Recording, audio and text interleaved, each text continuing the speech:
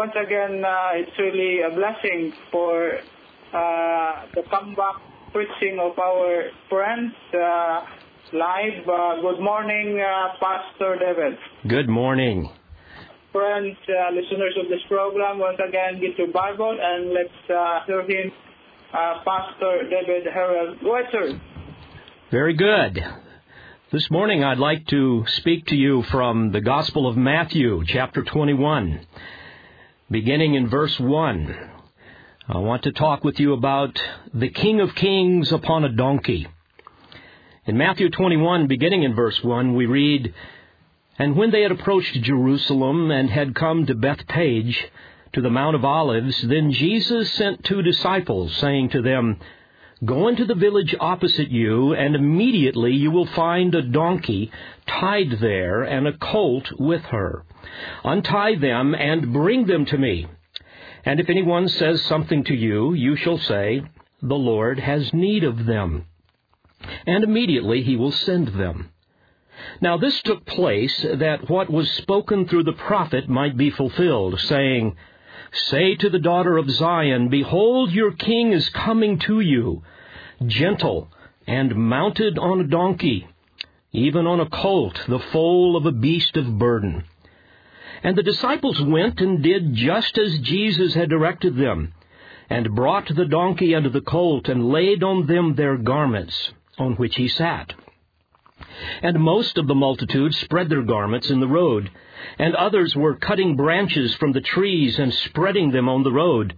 And the multitudes going before him and those who followed after were crying out, saying, 'Hosanna to the Son of David! Blessed is he who comes in the name of the Lord! Hosanna in the highest!' And when he had entered Jerusalem, all the city was stirred, saying, 'Who is this?' And the multitudes were saying, 'This is the prophet Jesus from Nazareth in Galilee.'" What an amazing scene. The King of Kings riding upon a donkey. It's usually peasants that ride on donkeys. Kings are supposed to ride on gallant steeds. Why would the King of Kings, the offspring of David, the Messiah, the Lord Jesus Christ, ride a donkey? And here we see the people shouting, "Hosanna!" which means save now. "Hosanna to the Son of David! Blessed is he who comes in the name of the Lord." But what is he saving them from? Certainly not from Rome. And how will he save them? What kind of king is this? Where is his golden crown studded with jewels? Where is his robe of purple to adorn his royal person? Where is his golden scepter? Where is his palace? Where is his throne? Beloved, here we gaze upon the glorious spectacle of God's mercy and love.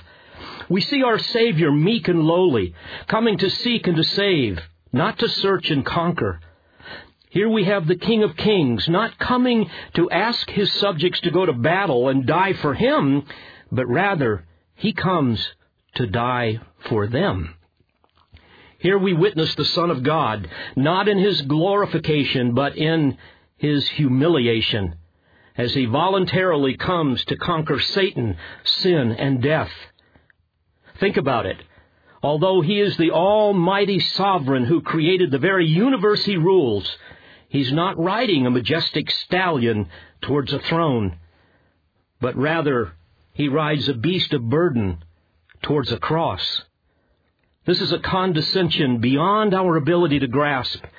Here we observe our precious Savior entering the very city that he established. This is the place of Mount Moriah, where Abraham's faith was tested and confirmed by his willingness to sacrifice Isaac. The place where the Ark of the Covenant once sat, the symbol of his glorious presence. This is Mount Zion, the city of David, that holy city upon a hill that once contained Solomon's temple and now the second temple. That city of which he earlier lamented, saying, "O Jerusalem, Jerusalem, the city that kills the prophets and stones those sent to her. How often I wanted to gather your children together, just as a hen gathers her brood under her wings, and you would not have it. Behold, your house is left to you desolate, And I say to you, you shall not see me until the time comes when you say, Blessed is he who comes in the name of the Lord. A reference to his second coming. That passage was from Luke chapter 13, beginning in verse 34. But the Messiah King does not enter his city with joy, but with immense sorrow, with tears flowing down his cheeks. In fact, Luke tells us in chapter 19 and verse 41, And when he approached, he saw the city and wept over it, saying, If you had known in this day, even you, the things which make for peace, but now they have been hidden from your eyes. For the days shall come upon you when your enemies will throw up a bank before you, and surround you and hem you in on every side, and will level you to the ground and your children within you, and they will not leave in you one stone upon another, because you did not recognize the time of your visitation. This prophecy was fulfilled a few years later. On April 9th in 70 A.D., Titus, the Roman general, laid siege in that summer to the city of Jerusalem. He slowly starved the inhabitants, and the Romans systematically slaughtered them, attacking one part of the city at a time. And many of the same people that heard these words of Jesus were killed. The temple was utterly destroyed, and the Romans took the remaining captives to Rome to be mocked, to be butchered in the Roman circus and in the gladiatorial bouts. Please understand, dear friends, our Lord's entrance into Jerusalem marks the beginning of the Passion Week, where he would come to suffer and die and eventually rise again from the dead. And I want to draw your attention to two great truths this morning. First of all, this was a part of God's sovereign plan. For 30 years, Jesus had lived in obscurity. And then he ministered publicly for 3 years, always perfectly obedient to do his Father's will. And now, unlike any other coronation of a king, he enters Jerusalem with no pomp, with no ceremony. Multitudes followed him from Jericho as they were going to the Passover. Many others from Bethpage, a small village close to Bethany, which was the home of Mary, Martha, and Lazarus. In fact, in John 12, verses 1 through 3, we read that he visited them 6 days before the Passover. This was the Passover time, a time when thousands of Jewish faithful would make their annual pilgrimage to Jerusalem. And the census records of that era revealed there were over 2 million worshipers, with 260,000 lambs that would have been slaughtered, perhaps even more on this day, given Jesus' arrival. Since, according to John, Jesus was at Bethany 6 days before the Passover, which probably would have been on Saturday, or Shabbat, and it was on the next day, Sunday, the Jewish crowds came to see Jesus and Lazarus, whom he raised from the dead, according to John 12. So according to John 12:12, we read, On the next day, the great multitude who had come to the feast, when they heard that Jesus was coming to Jerusalem, took the branches of the palm trees and went out to meet him, and began to cry out, Hosanna! Blessed is he who comes in the name of the Lord, even the King of Israel. So it was more likely that it was on Monday, rather than the traditional Palm Sunday, that Jesus traveled through Bethpage, making his way through the eastern gate of Jerusalem. And a Monday triumphal entry is very important, because we know, according to Exodus 12, verses 2 through 6, that the Mosaic law required that sacrificial lambs for the Passover were to be selected on the 10th day of the first month. They were to be taken into the home to be loved until the time for the sacrifice on the 14th. Only a Monday triumphal entry would fulfill this important symbolism, because the year Jesus was crucified, the 10th of Nisan was on Monday of the Passover week. You see, this would allow the Jews to nationally select Jesus as their Passover lamb, to take him into their hearts and homes symbolically, to love him, and then sacrifice him on the Friday, the 14th of Nisan. This amazing event recorded in Scripture was decreed by a sovereign God in eternity past. In fact, 600 years before, the Holy Spirit of God revealed to the prophet Daniel the precise date that this would happen, even though he didn't fully understand it. In Daniel 9:25, we read of the time of Artaxerxes' decree to restore and rebuild Jerusalem until Messiah the Prince, that there would be 7 weeks and 62 weeks. Literally 7 sevens and 62 sevens. 7 referring to a week of years. So, 7 weeks is 49 years, and 62 weeks is 434 years. So 49 years plus 434 years equals 483 years, literally 69 sevens. So, as we study Scripture, we see that 483 years after Artaxerxes' decree to Nehemiah, the Messiah, the Prince, was presented to the Jewish nation on April 10th, 30 A.D.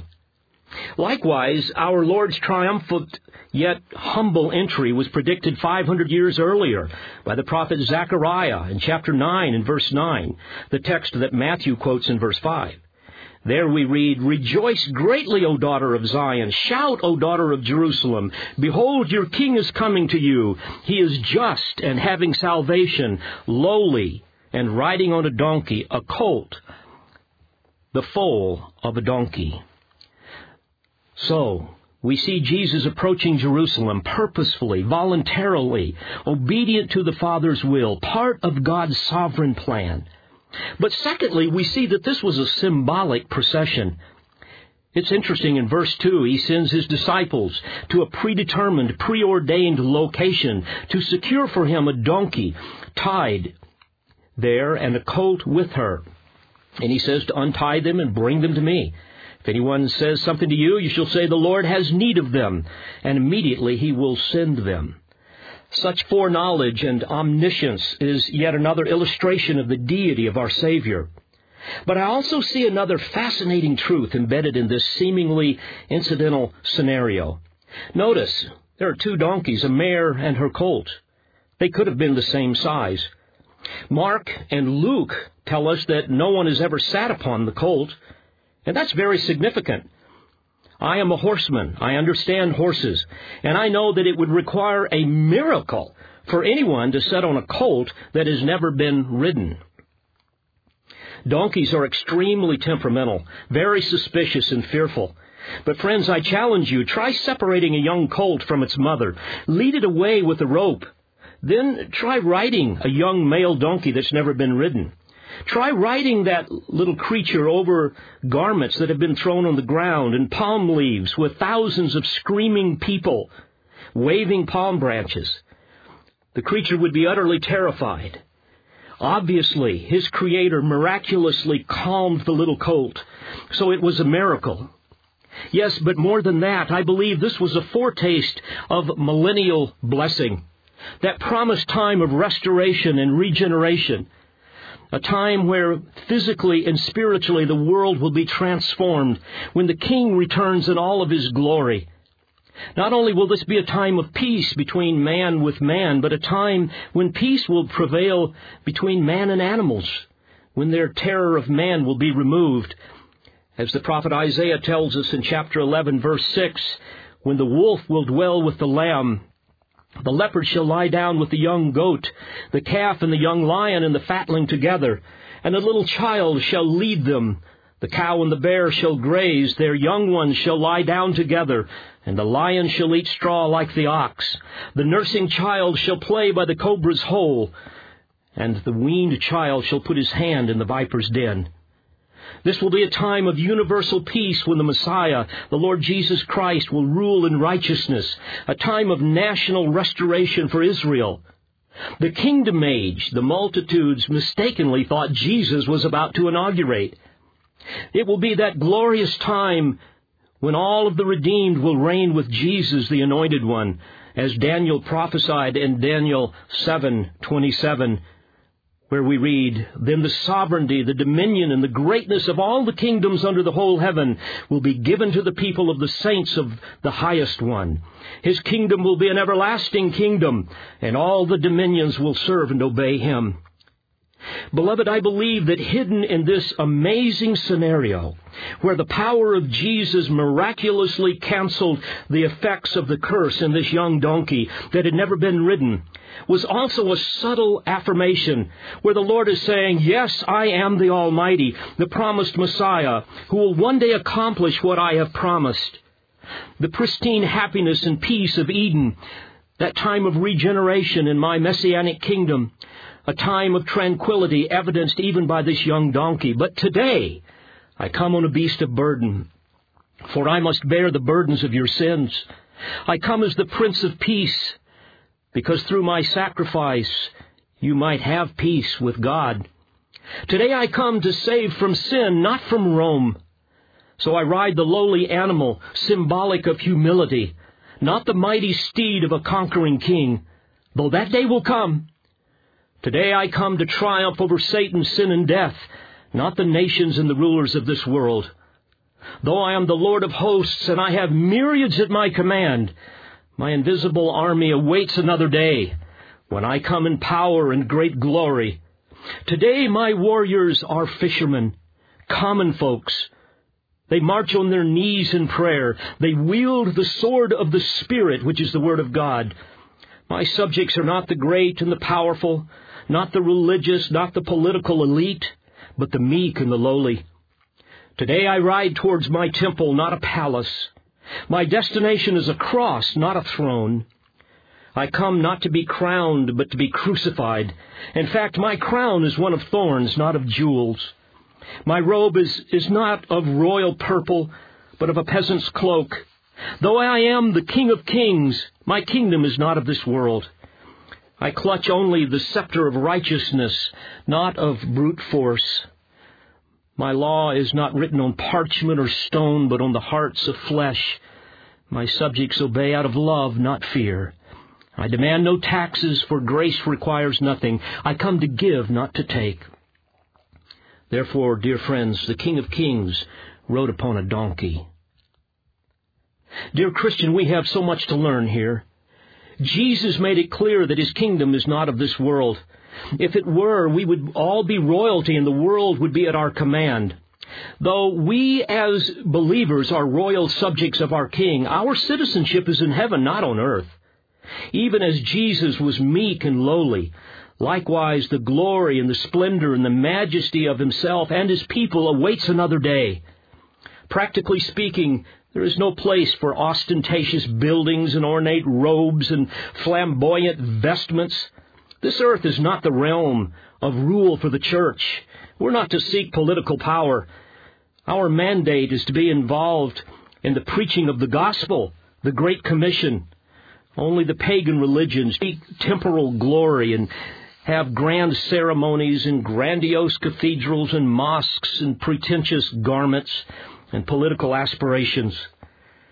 In closing, I wish to challenge you, dear Christians. Be willing to serve in humility. Be willing to serve in obscurity while living in the light of future glory. Make no mistake, the King is coming. Be patient. But also for those of you who trust in your own works to save you rather than trusting in the righteousness of Jesus Christ. Those of you who really know nothing of Christ and do not love and serve him, who know nothing of the Son of God who came to die as a substitute for sinners, to pay a price that you could not pay. I plead with you to believe on the Lord Jesus Christ and be saved. For by grace we are saved through faith, and that not of ourselves. It is the gift of God, not as a result of works, that no one should boast. Please hear me, dear friend, and you know in your heart it is true. Jesus is coming again, but when he returns, it will not be to save, but to judge. Someday every knee will bow of those who are in heaven and on earth and under the earth, and every tongue will confess that Jesus Christ is Lord, to the glory of God the Father. Won't you ask him to save you today? He is your only hope of salvation. There is salvation in no one else, for there is no other name under heaven that has been given among men by which we must be saved. Jesus said, I am the way and the truth and the life. No one comes to the Father but through me. Won't you trust Him before it's too late? Amen. Yes, the King is coming, and one day He will stand before the Lord Jesus Christ. So friends, if you have been touched with the message this morning, why not come to the Lord Jesus Christ? Amen. Today, because tomorrow may be too late. Salvation is offered.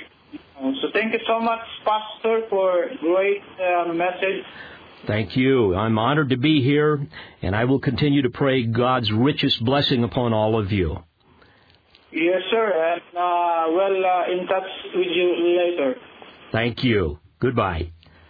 Goodbye. So mga kaisunan, tinuod yun, no? It's really true that God is really the God, the King of Kings is coming, and if you are not yet in the Lord Jesus Christ, you have to accept that you are a sinner.